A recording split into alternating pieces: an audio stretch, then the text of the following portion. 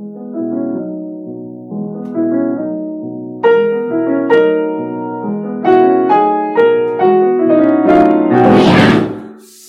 many wrong notes! So we are here with Garrett Schumann, who is, I love your tagline. It's a composer, music observer, and educator. Yes. I think that properly encompasses the multiple facets that you embody. So can you tell us a little bit about where you are, what you do?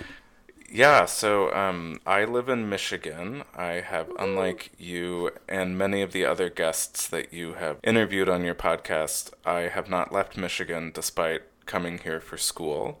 I am a composer, and you and I met I was actually in my master's, I think, when we first met.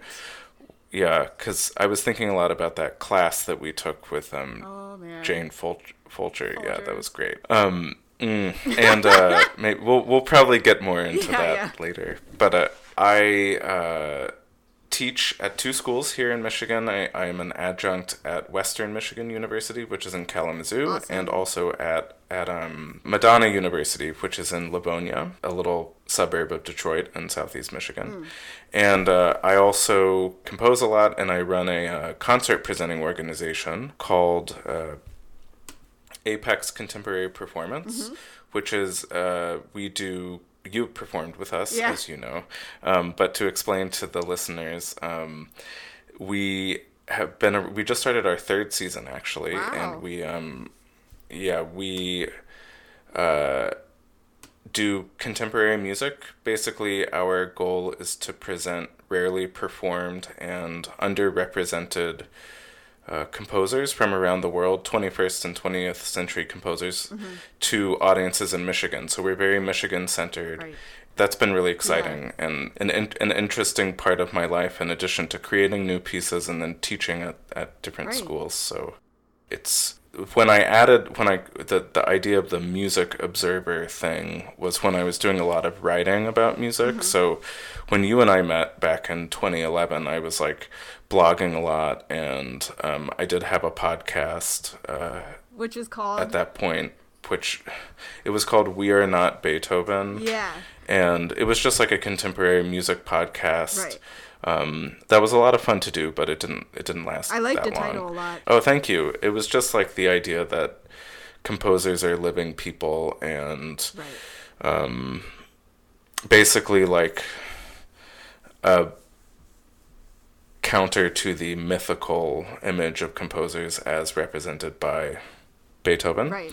I don't do as much of that anymore. I do a lot of, actually, been doing a lot of research lately, music theory research on heavy metal music.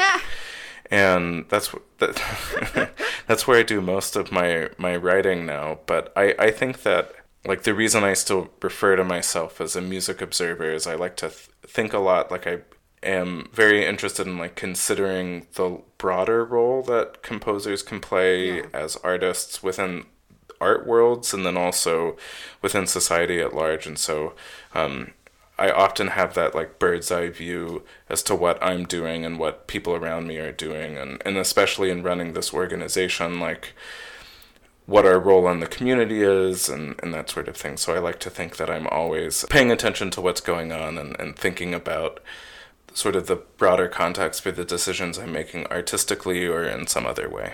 You know, I was just reading, have you heard of the book, The Medici Effect? No, I have not. How different disciplines intersect to create innovative, great things. And I thought of you, maybe because I knew I was coming to interview you, but also just I thought of you because you keep your eye and your mind open, and you just kind of soak in a lot, and then you make these connections. I mean, I think of the pieces you wrote, I think of the piece you wrote me. There's connections there that are not typical, they're not expected. Well, thank you very much. The piece that you commissioned from me is absolutely one of my favorite pieces that I've written, and it was so much fun to write and intersected with my life in a lot of different ways, because as you know, at the time I was like working a lot as a piano technician and additionally in my doctorate, and so that piece of my approach to prepared piano was really about like using that information, and piano technicians generally don't like prepared piano music. So it's like, how could I do this in a way that is going to maybe someday make a piano technician like appreciate the thought that I put into the piece? Yeah. I think you described it once as a piano technician having a tantrum or something.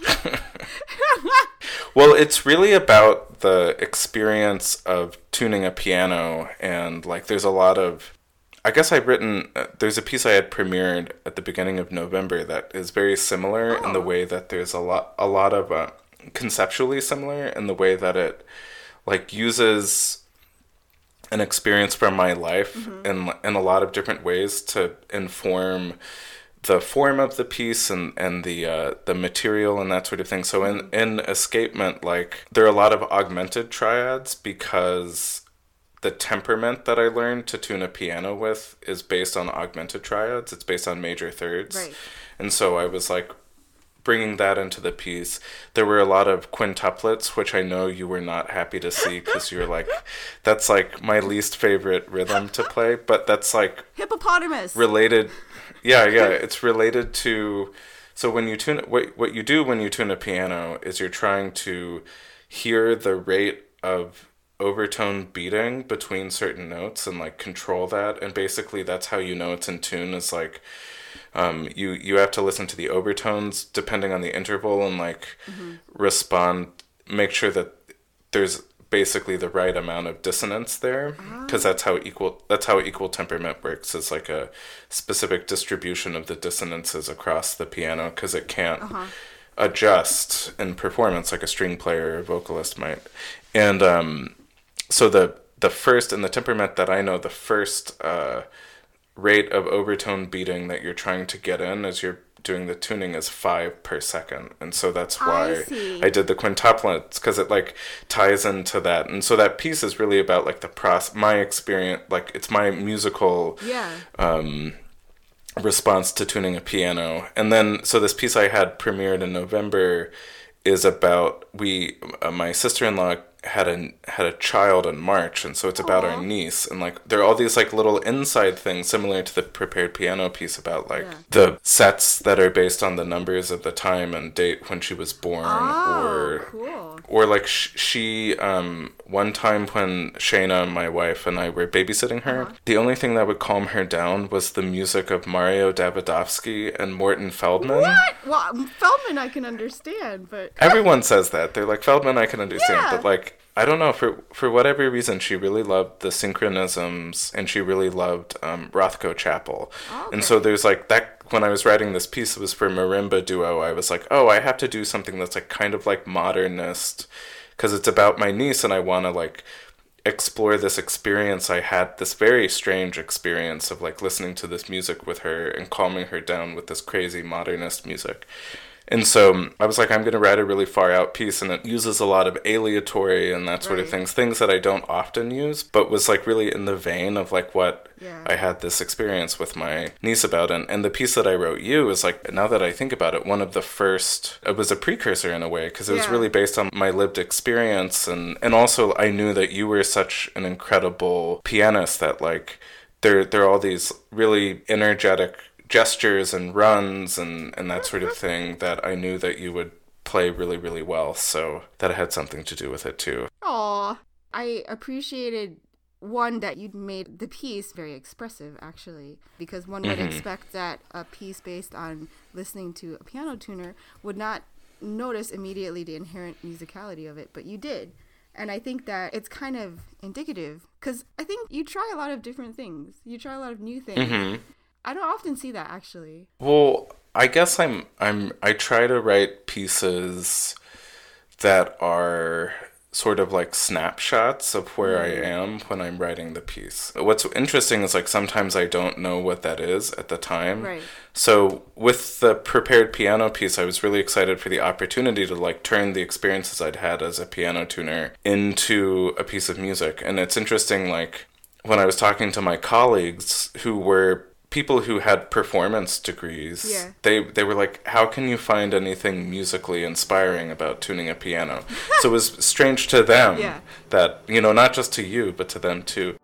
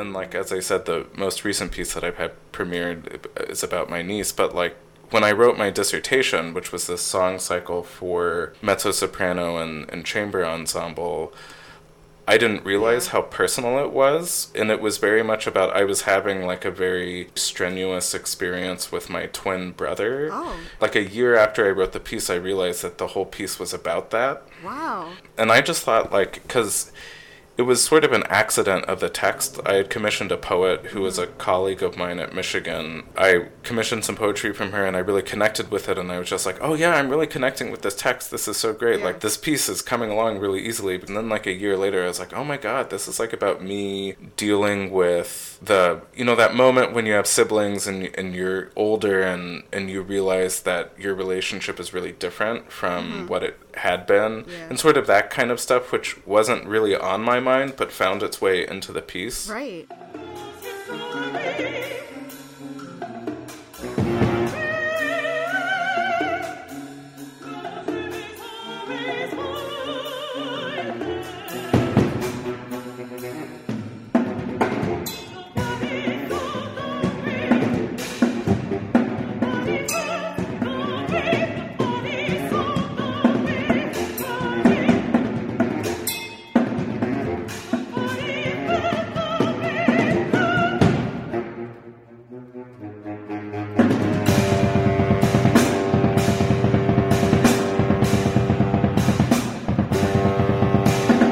And so many times, like with the piece I wrote you or other things, I'm like a lot more cognizant of the personal connections. But with that piece, I wasn't. And when I recognize that, it's like, I guess this goes back to like the music observer idea. Like, I have to always be aware of me and how I'm feeling and what's going on in my life, because it's going to find its way into my music either way. Right. And in some cases, like the piece I wrote you, like being aware of that and controlling it led to a really interesting thing. Like, I like that piece a lot, like I said. So yeah, and it was a spurt of creative energy, wasn't it? You said you wrote it in like 10 hours? Well, basically, I wrote almost all of it in 2 days. Wow. But I had been thinking about it a long time. So most of when I'm composing, a lot of what I'm doing is like thinking about the piece.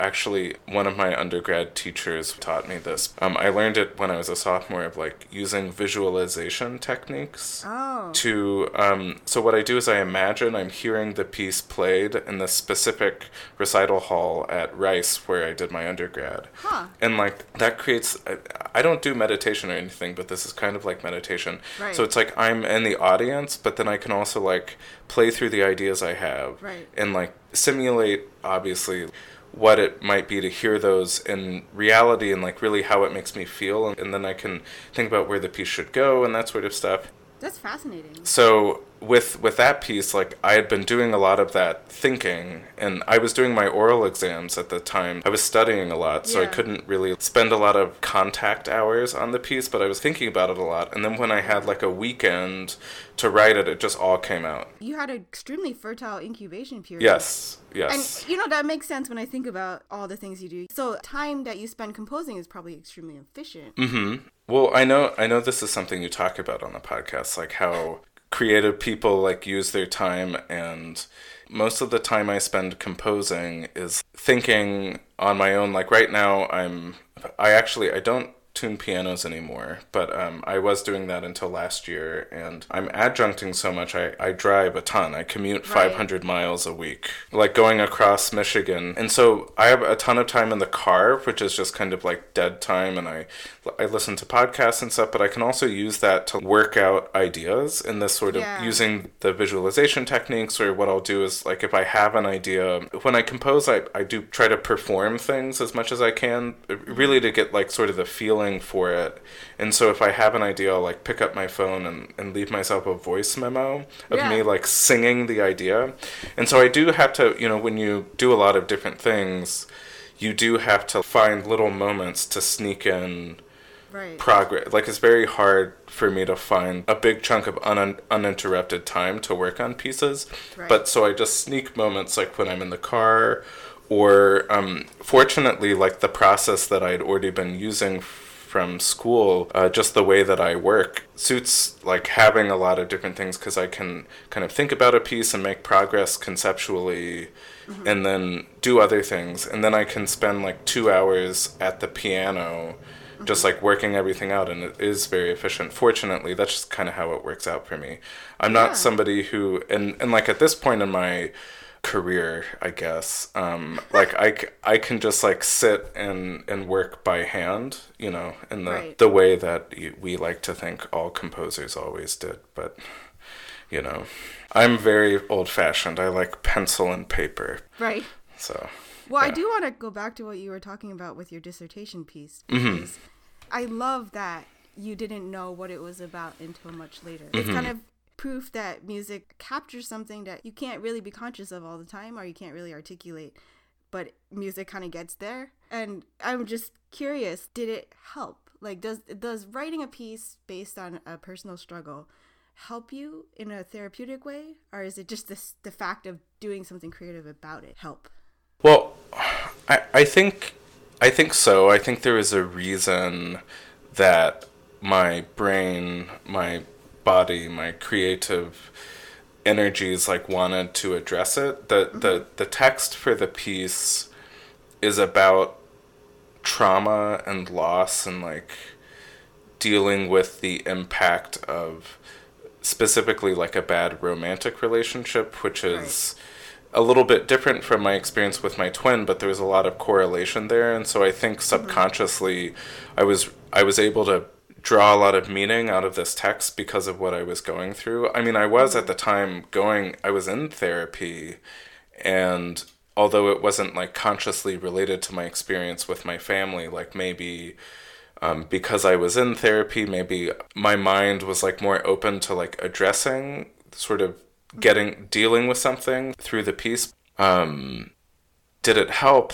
Well, I really loved the piece, and it was a big moment for me, not just because it was like my dissertation, but it was the start of this long collaboration I've had with the same mezzo-soprano named Megan Enan, who is an amazing singer and an even better collaborator. And she's great. And I wrote with the chamber ensemble was members of Latitude 49, which is a group that started at Michigan around the time when you were there, and like working with them was great. So it was very meaningful, like for other opportunities I've had. But I think it did help, but it's hard for me to say exactly because I didn't really realize what was going on until later. And so I think maybe like once I had worked through some of the stuff with my twin, I was like, oh, this piece is like kind of part of that. So I think it did play a role. But it's not like I wrote the piece and then I like pushed myself back from the table and I was like, oh, I'm cured. My feelings are better, you know?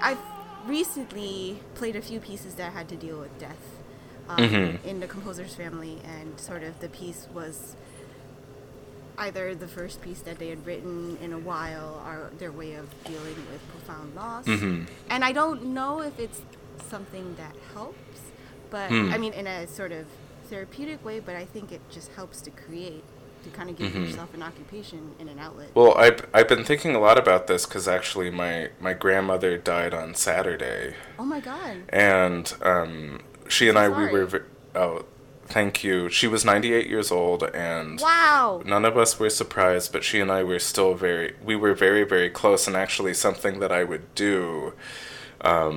she was living with my parents for the last 3 years, and so something I would do whenever we were at home at the same time was I would play piano for her, which is like the only time I ever play piano, because I had to learn piano in undergrad. I'm very bad, and I wouldn't say that. I do better than some of the theory professors I had in my undergrad, but I actually haven't played in a very long time.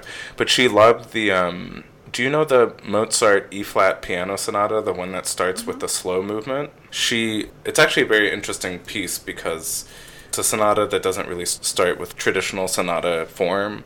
Yeah. You can tell I teach music theory because I think about these things. It's 282, K282 for the listeners at home, if that's what you want. I recommend the Ronald Brautigam recording on a piano forte. It's very good. But so I would play that piece for her. Yeah, forte piano. Well, there we go.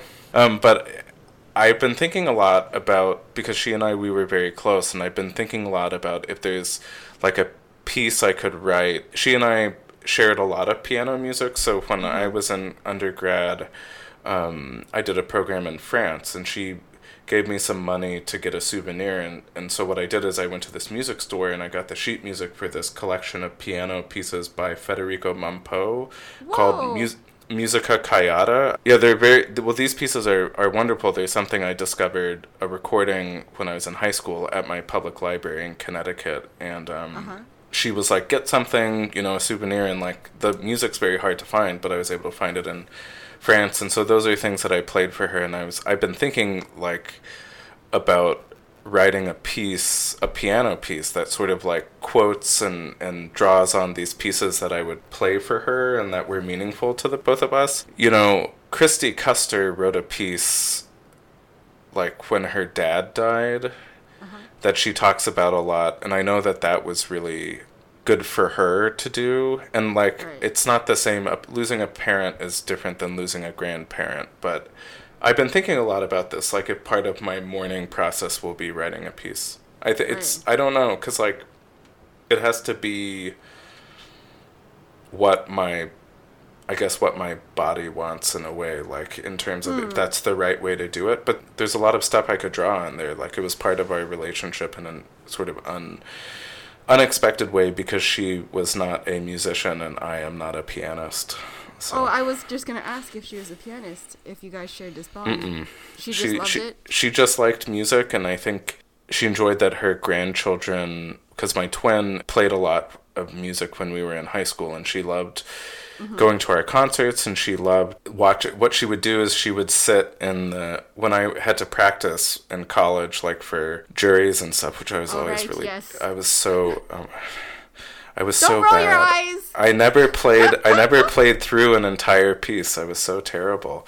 But I'm really not a performer at all. It's really kind of funny that how terrible I am at it. But at any rate, she would like sit and listen to me practice like in the next room and stuff. So she's so nice. She would just go to the next room. Yeah, she would really. It's very respectful. Yeah, and she would always say, "Oh, that sounds good," and I'd be like, "Nano, like I messed it up." But and like around the holidays, I would play like Christmas carols and stuff for her. So it would be it would make a lot of sense to write a piece about it.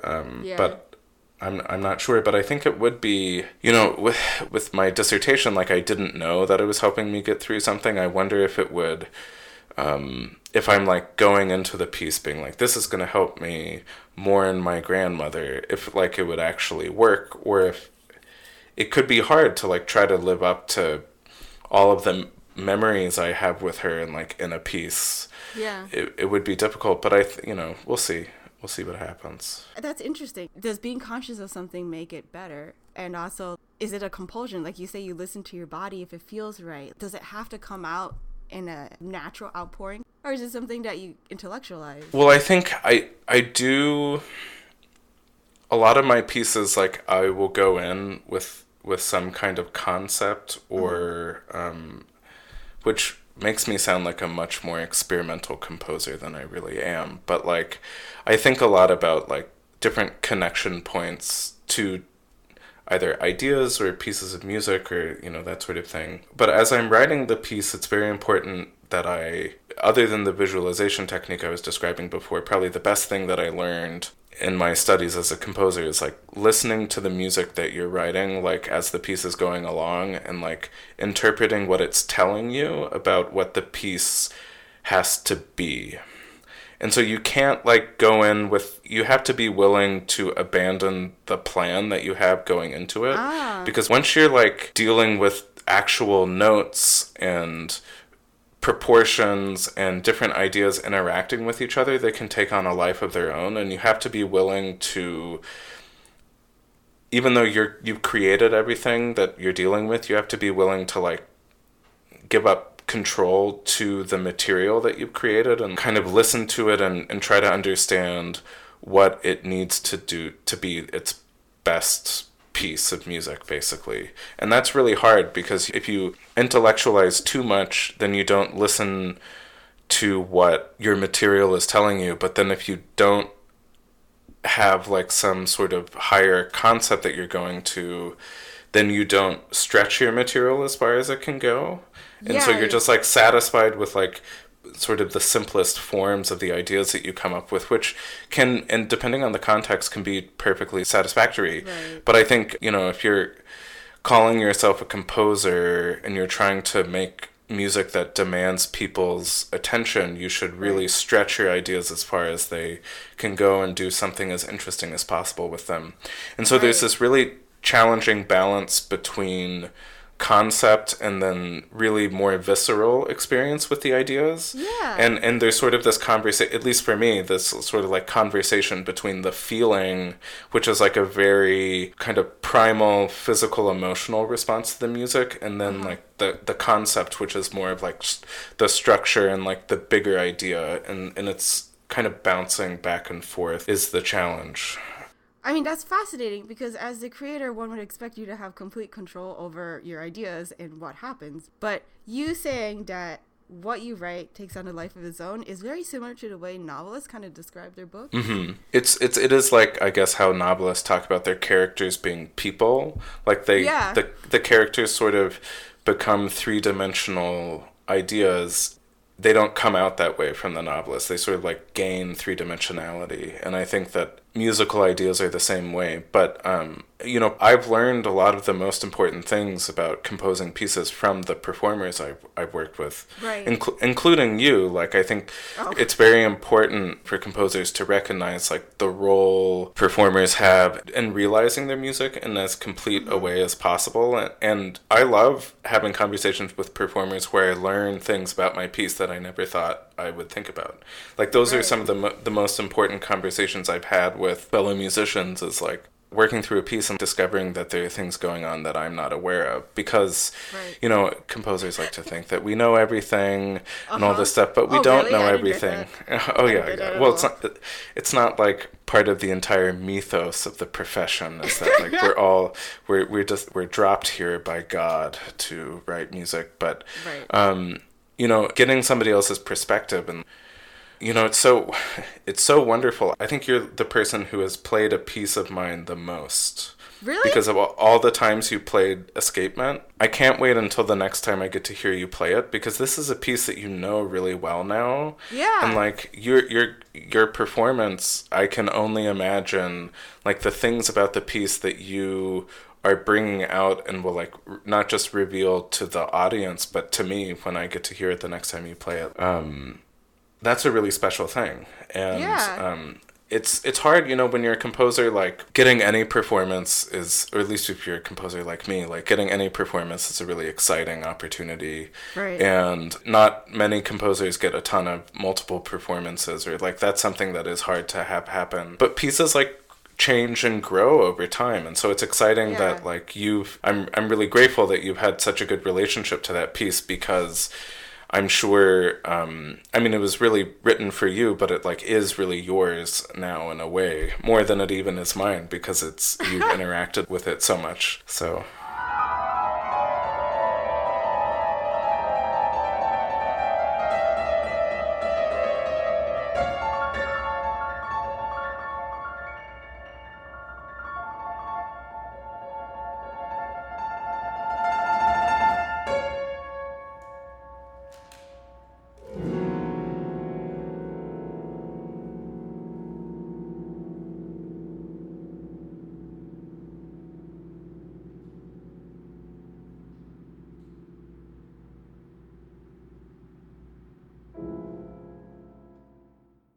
performers actually like playing pieces again. I mean, premieres are always rough. It's just going to be too fresh to be something that you can truly make cohesive. And so I love being able to play pieces again. And yours has the benefit of being portable. Well, it was interesting, like, when you approached me and Roger and Jeremy and David. I think we were the four that you chose. And I knew that, like, in addition to the piano technician connection, like, I knew that they would probably do crazy things, because when people like get the opportunity to write prepared piano music, composers are generally like, oh, let's just go for it. Yeah. And so I wanted to do something that was a little bit more subtle, and also I was like, I want this to be practicable, to be performed like multiple times, and like when we were in San Francisco at the first New Music Gathering, right? In like 10 years, it's gonna be really cool that we were at the first New Music Gathering. I know, but it would have been crazy if, like, we wouldn't have had time to set up a really crazy rig or anything like that. And of course, I had to persuade the piano technician at the San Francisco Conservatory to let you play the nice piano. But it all worked out. But it's great. I think it's very special to me that you played that piece so many times. So I just look forward to the next time I get to hear you play it, because I'm sure it's going to be revelatory for me. Well, I mean, I definitely want to program it here because, one, I have the last say on what gets played on the piano. It's challenging, like with Apex. We've never done any electroacoustic pieces because that's just we've done a lot of different kinds of pieces. We've done fixed media pieces, so just like simple playback kind of thing. Oh yeah, just like we went to a bar and we just like plugged it into their sound system. Cool. Which was fun, and something that we should do more of. It's interesting, like, I enjoyed your conversation with Brian Shu. You talked a lot about programming. Yeah. And there's so many challenges with programming, and there's so many barriers to entry for new pieces, even new pieces by composers that people are familiar with. Oh because, my God, tell me about it. If you're, like you and Brian were talking about, you're a pianist, people are coming to your recital with a very specific set of expectations. And so even playing like an unknown piece or lesser known piece by like Beethoven is risky in a way. And that, not to mention programming a very, very cool piece, but has a ton of setup and special equipment, and it's challenging. No, and throughout history there have been a lot of great pieces that are not practical, and for whatever reason, some are performed a lot and some aren't. Pieces for a really large orchestra are not practical, but like Mahler 3 still gets performed a lot for reasons that I don't understand. Well, yeah, I meant to ask you about this because, like, there are pieces that are popular and we define a composer by, but it's, like, not their best work. How do these things happen? Well, I think sort of the other side of the coin is, like, there are pieces or composers at a moment that are the most popular and then just die away. So, like, Hummel was the most popular composer in Europe during Beethoven's career, and, like, nobody plays Hummel except trumpet players play the Hummel trumpet concerto. And bassoon players. Oh, is there a bassoon? It's a good concerto, apparently. Yeah. Oh, okay. Yeah. Well, I'm going to put on my college professor hat to answer this question. I always think about it in terms of the fact that, like, the history that we inherit about classical music or the common practice period is built by people. It's like people choose things to pass down to us, and so it's a construction, and there are flaws in that construction that we talk a lot about, like the exclusion of people of color and women. In particular, there are lots of pieces by women composers in Europe from the Baroque period through the 19th century that are not really talked about, even though they exist. I'm sure there are pieces by composers of color, but because of geography and certain things, the opportunities weren't exactly the same. But, like, I know I heard about this amazing archive of Baroque music written by indigenous women in Nicaragua What? at a convent that like exists in the archives in the Nicaraguan government, and like, oh my god. why are those pieces not performed? And there are a lot of reasons for that. Like maybe the manuscripts only exist in that one place, but you know, history as we receive it when we are learning about the common practice period and the musical traditions, and when we're in college, it's like built by earlier generations. And so for whatever reason, like even though Ravel hated Bolero, like people like Bolero. And Radiolab makes a whole episode about it. Yeah, it's one of those weird accidents of history, and you know, one of Beethoven's most successful pieces when he was alive is Wellington's Victory, and nobody likes that piece very much. And something I think about is that when we learn about music, I don't think we're very well equipped to deal with what is happening right now.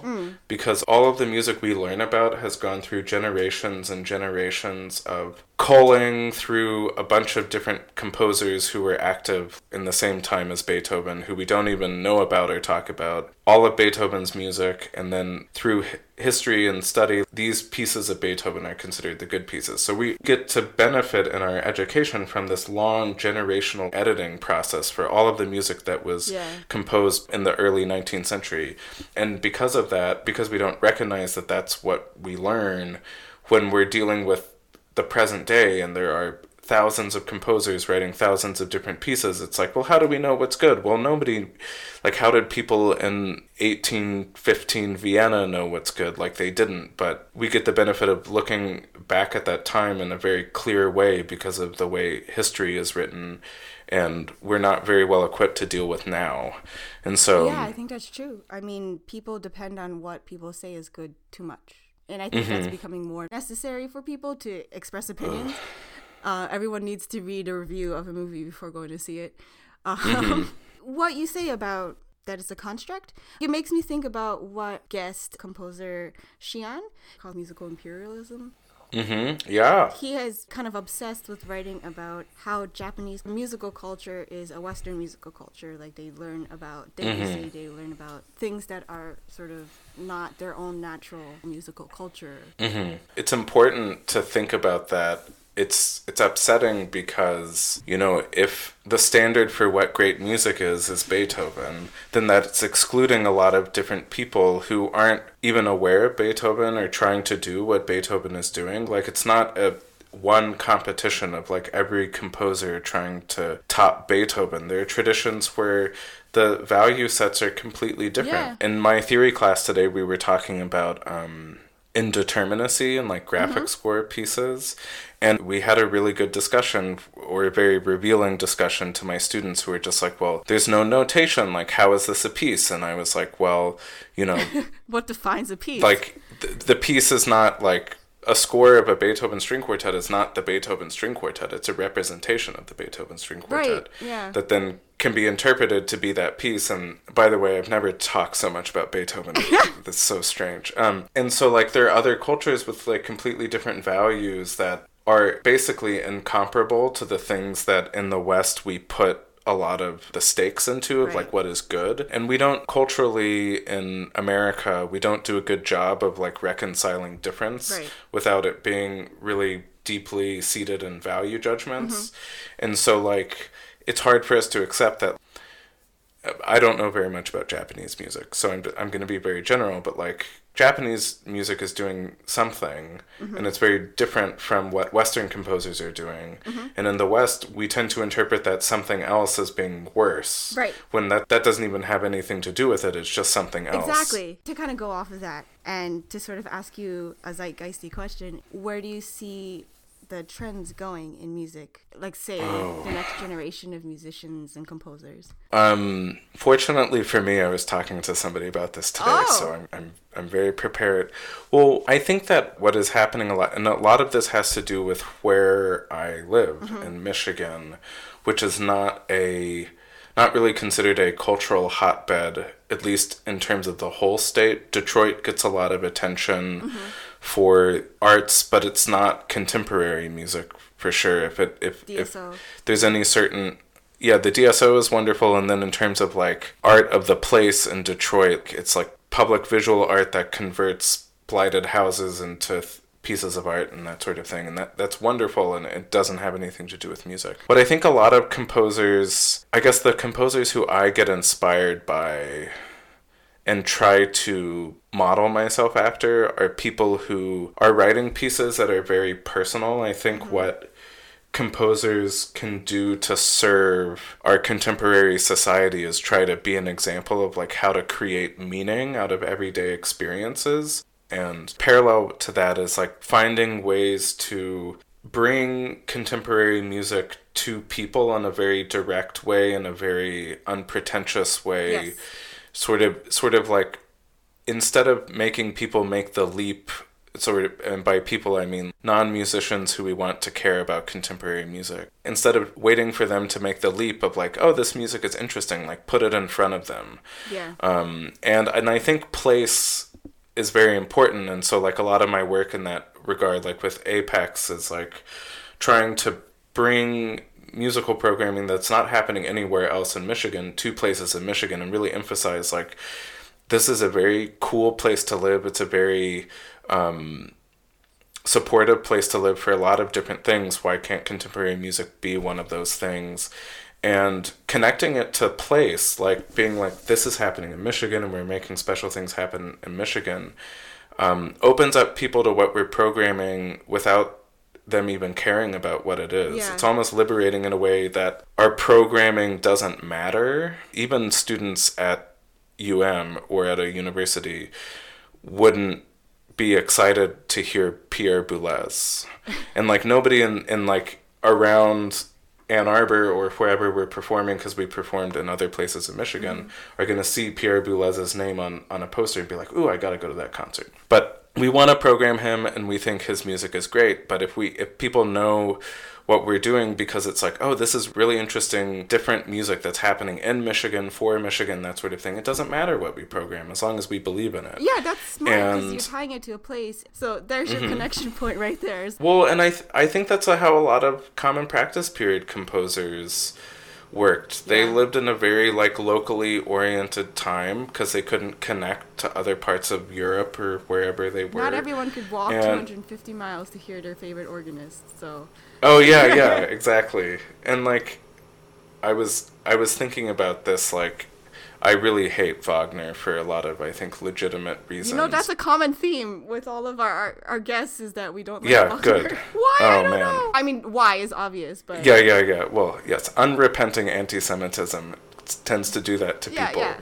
But, you know, he was writing about place. He was inspired by this particular part of German geography and the Rhine and all of these things that it meant to him.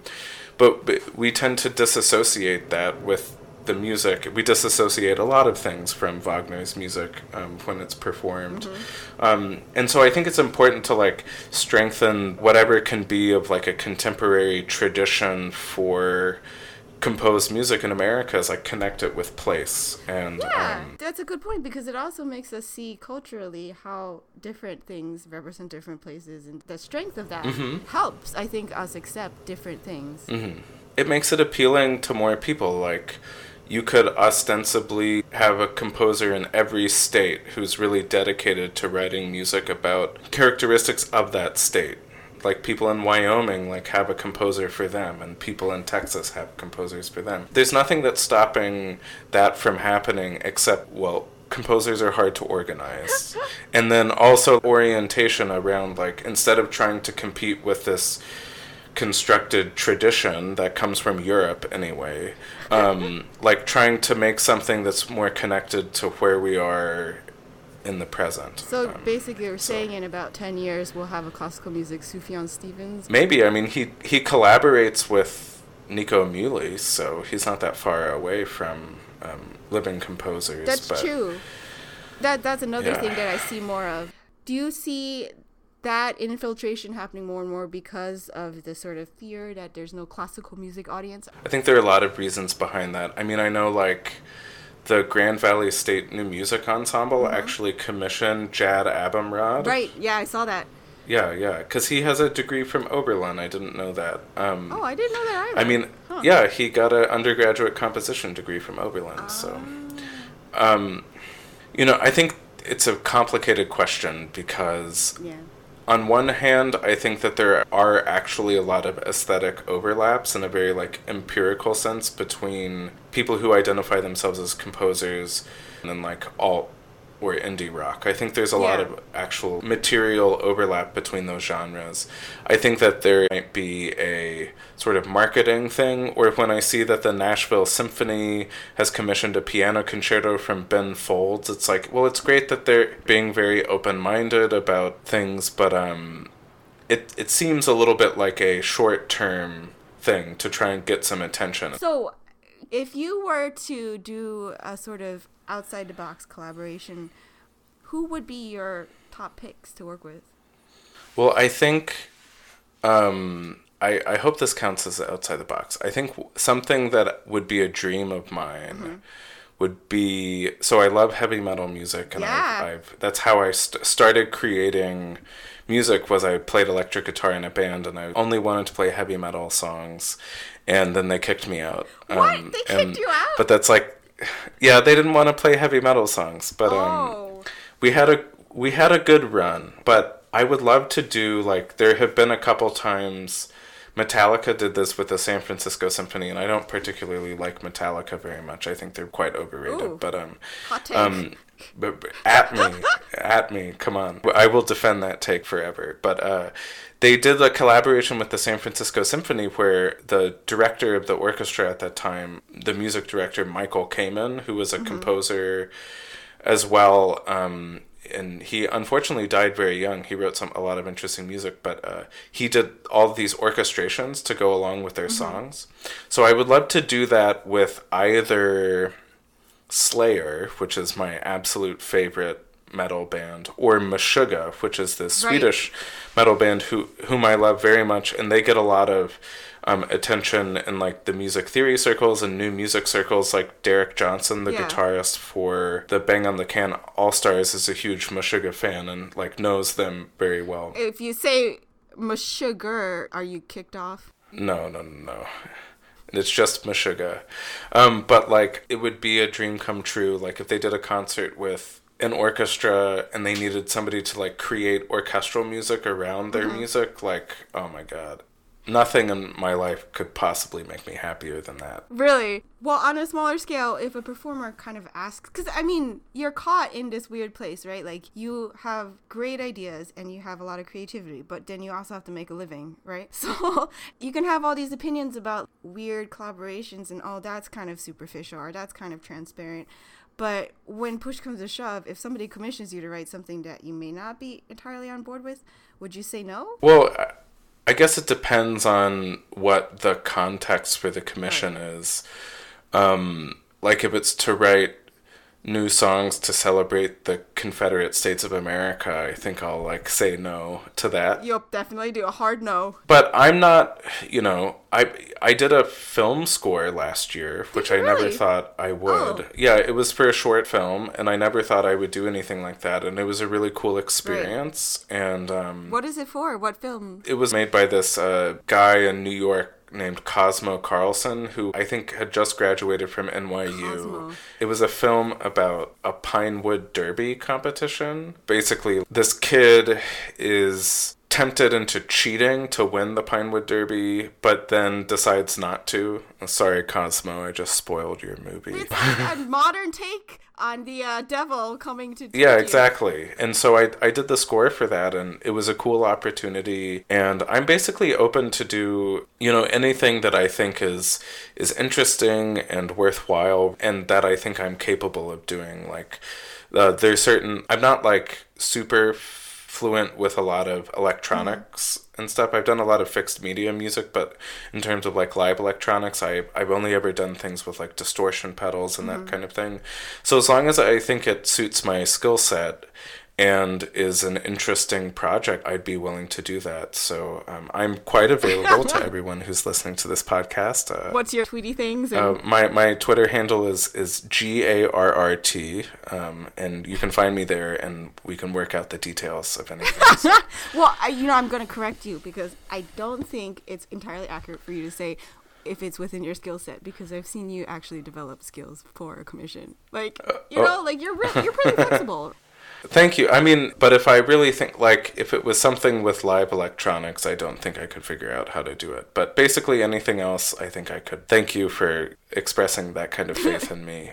But yeah, I think I'd be willing to, try anything, as long as everyone is like, understands that maybe it would be my first time doing it. Like for this last piece that I had premiered, this marimba duo about my niece used aleatory in like a more extensive way than I'd ever done before. I was really pleased with the piece, and the performers, Christopher Fro and Mayumi Hama, who are like two of the best percussionists in the world, they really liked the piece, but the next time I do a piece that has aleatory, like it'll be better because I've done it before. And so everyone like kind of understood that it was an experiment in a way, but the next time I decide to do that, it won't be an experiment because I've got that piece under my belt. So yeah.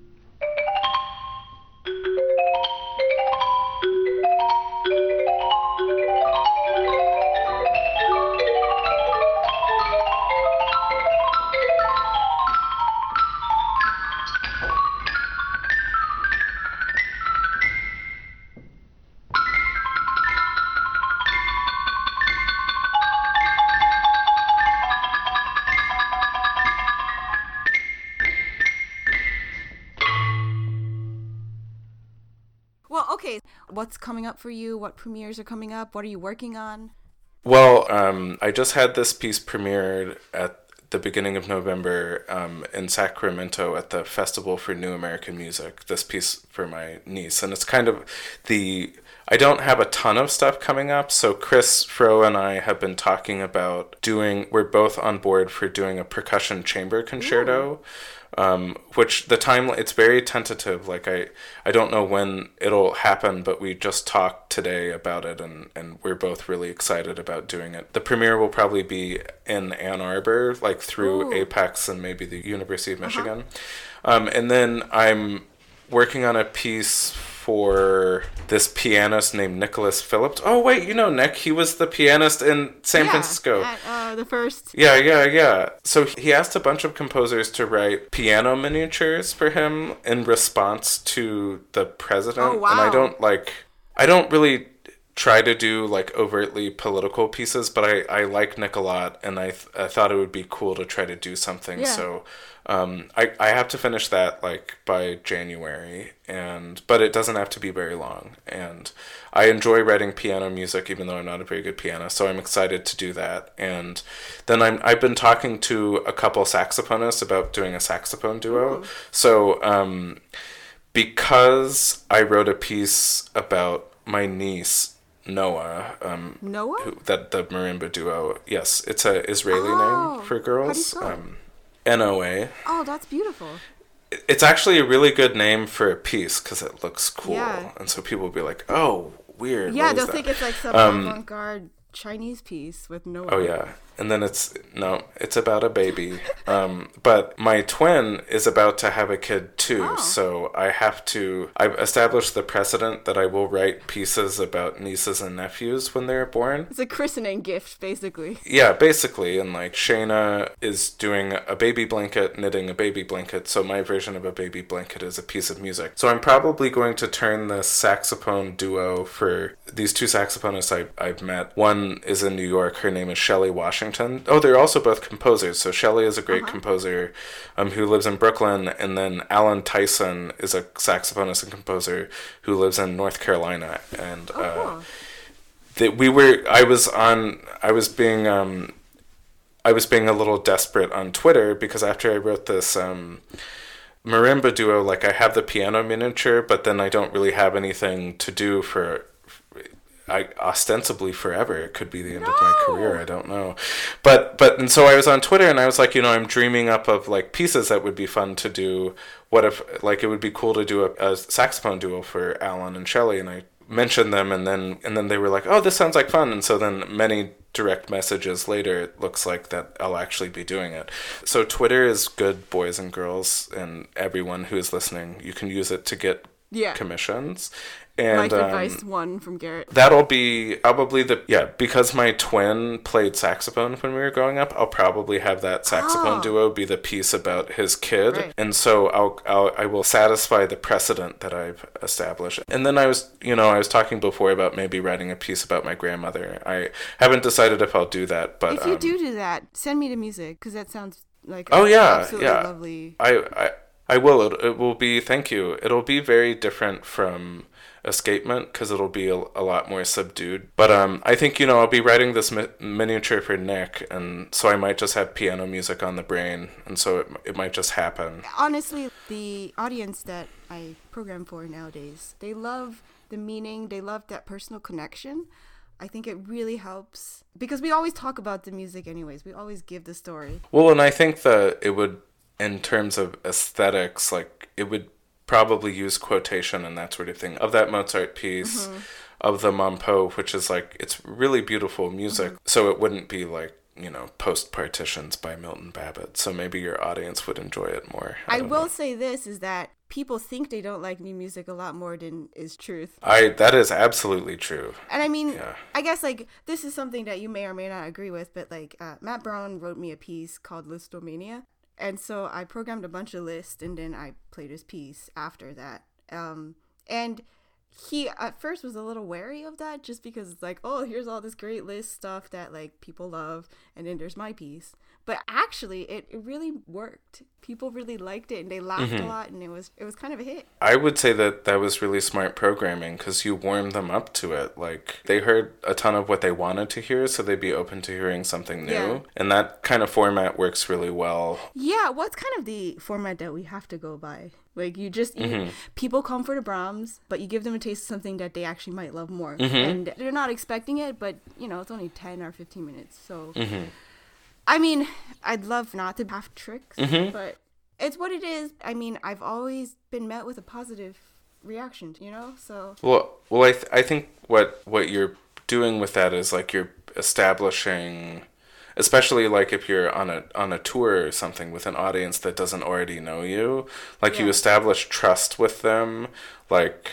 I can give you the classics that you like. Why don't you go with me on this tangent for a moment and listen to something that is a little bit different, but I think works really well. And it's all about creating the circumstances to persuade them to go along with you. And so... Absolutely. If that's the pattern that works, then go with it. Well, I mean, a lot of pianists, they have this weird kind of attitude about new music, like as if, oh, you're a new music pianist. Oh, you can't really play your Beethoven, can you? I kind of need to classify yourself as better. But I think what this also does is people can't say, oh, you can't play like the great classics. Yeah, we can play them, and then we can play other stuff too, just with as much work into it and as much serious intent. A very similar thing happens with composers, though, because if composers, and maybe it's a little bit less universalized, because nowadays there really isn't just like one tradition that you're trying to go at, but like based on where you are, like in my undergrad, all of the grad students were writing really intense modernist music, at least for like the first 2 years of my undergrad. And it's like, if you weren't doing that, then you weren't as good. It's just like what we were saying about Japanese music and that sort of thing. And then it's like, well, with pianists, it's like, well, if you're not playing the classics, then you must not be good, right? Yeah, because we can't measure you by the same standards, so... Well, and when I came to Michigan, like, the composers who were with me in Michigan were writing, like, more neo-romantic pieces, and I wasn't writing music like that. And so it was like, well, if you're not writing neo-romantic pieces, then you must be terrible, right? Because only bad composers write atonal music. And it's like, I went from, my music didn't really change that much, but in one place it was like two too conservative and traditional sounding, and then the exact same pieces became too avant-garde in like a different location. That's and really funny. It was a very strange experience. It just kind of taught me to like pay attention to what I care about and not what the people around me care about. So Truth. Well, I just wanted to ask where people can find you. Yeah, so I have a website, garrettschumann.com. GarrettSchumann. Yes, just like the other Schumann composers, excepting William Schumann, who uses one N. You can find recordings of my music there. I'm also on SoundCloud. If you just search my name, you'll find me on SoundCloud. You can find recordings there.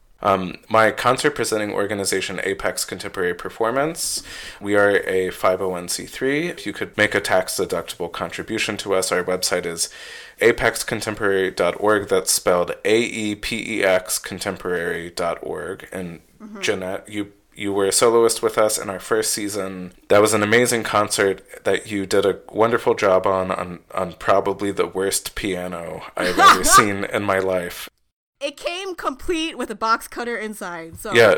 That's all I'll say. No offense to the venue, which will go unnamed at this time, but that piano was terrible. But you did an amazing job in ideal circumstances. And then I'm very active on Twitter, so you can find me on Twitter at Gart, Garrt. It was an old, weird nickname from college, but it's great because it's only 5 characters long. And it's one syllable. And you can learn all about the weird things that I'm into from there because I tweet about everything. I do tweet about sports and The Bachelor, but also a lot of new music things. So just be ready for a lot of different stuff. I think that's a great combination, sports and The Bachelor. Yeah, why not? I've never talked so much about Beethoven as I have in the last hour and a half or however long we've been talking. So funny, it must be me again. Yeah. We had a rocky start to this recording. So our minds are a little in a different place. But anyways, thanks, Garrett, and let's catch up soon again. Yeah, absolutely. Thank you so much for having me. Oh, thank you. And I love the podcast. Give my best to Francis, because you and he were in classes with me in my doctorate, so we have that in common. We didn't get to talk about that. We'll have to have you back again. Yeah, I would love to come back. Well, that just about does it for today. I hope you enjoyed the interview. Thank you for tuning in and choosing our podcast to listen to. It really means a lot to us. And I hope you continue and tune in next week for another interesting interview. And check us out on iTunes and leave us a review if you want to. We always appreciate any feedback. And check us out on the various social media outlets we have. We are on Twitter. We are on Instagram, So Many Wrong Notes. We also have our cool new website, SoManyWrongNotes.com.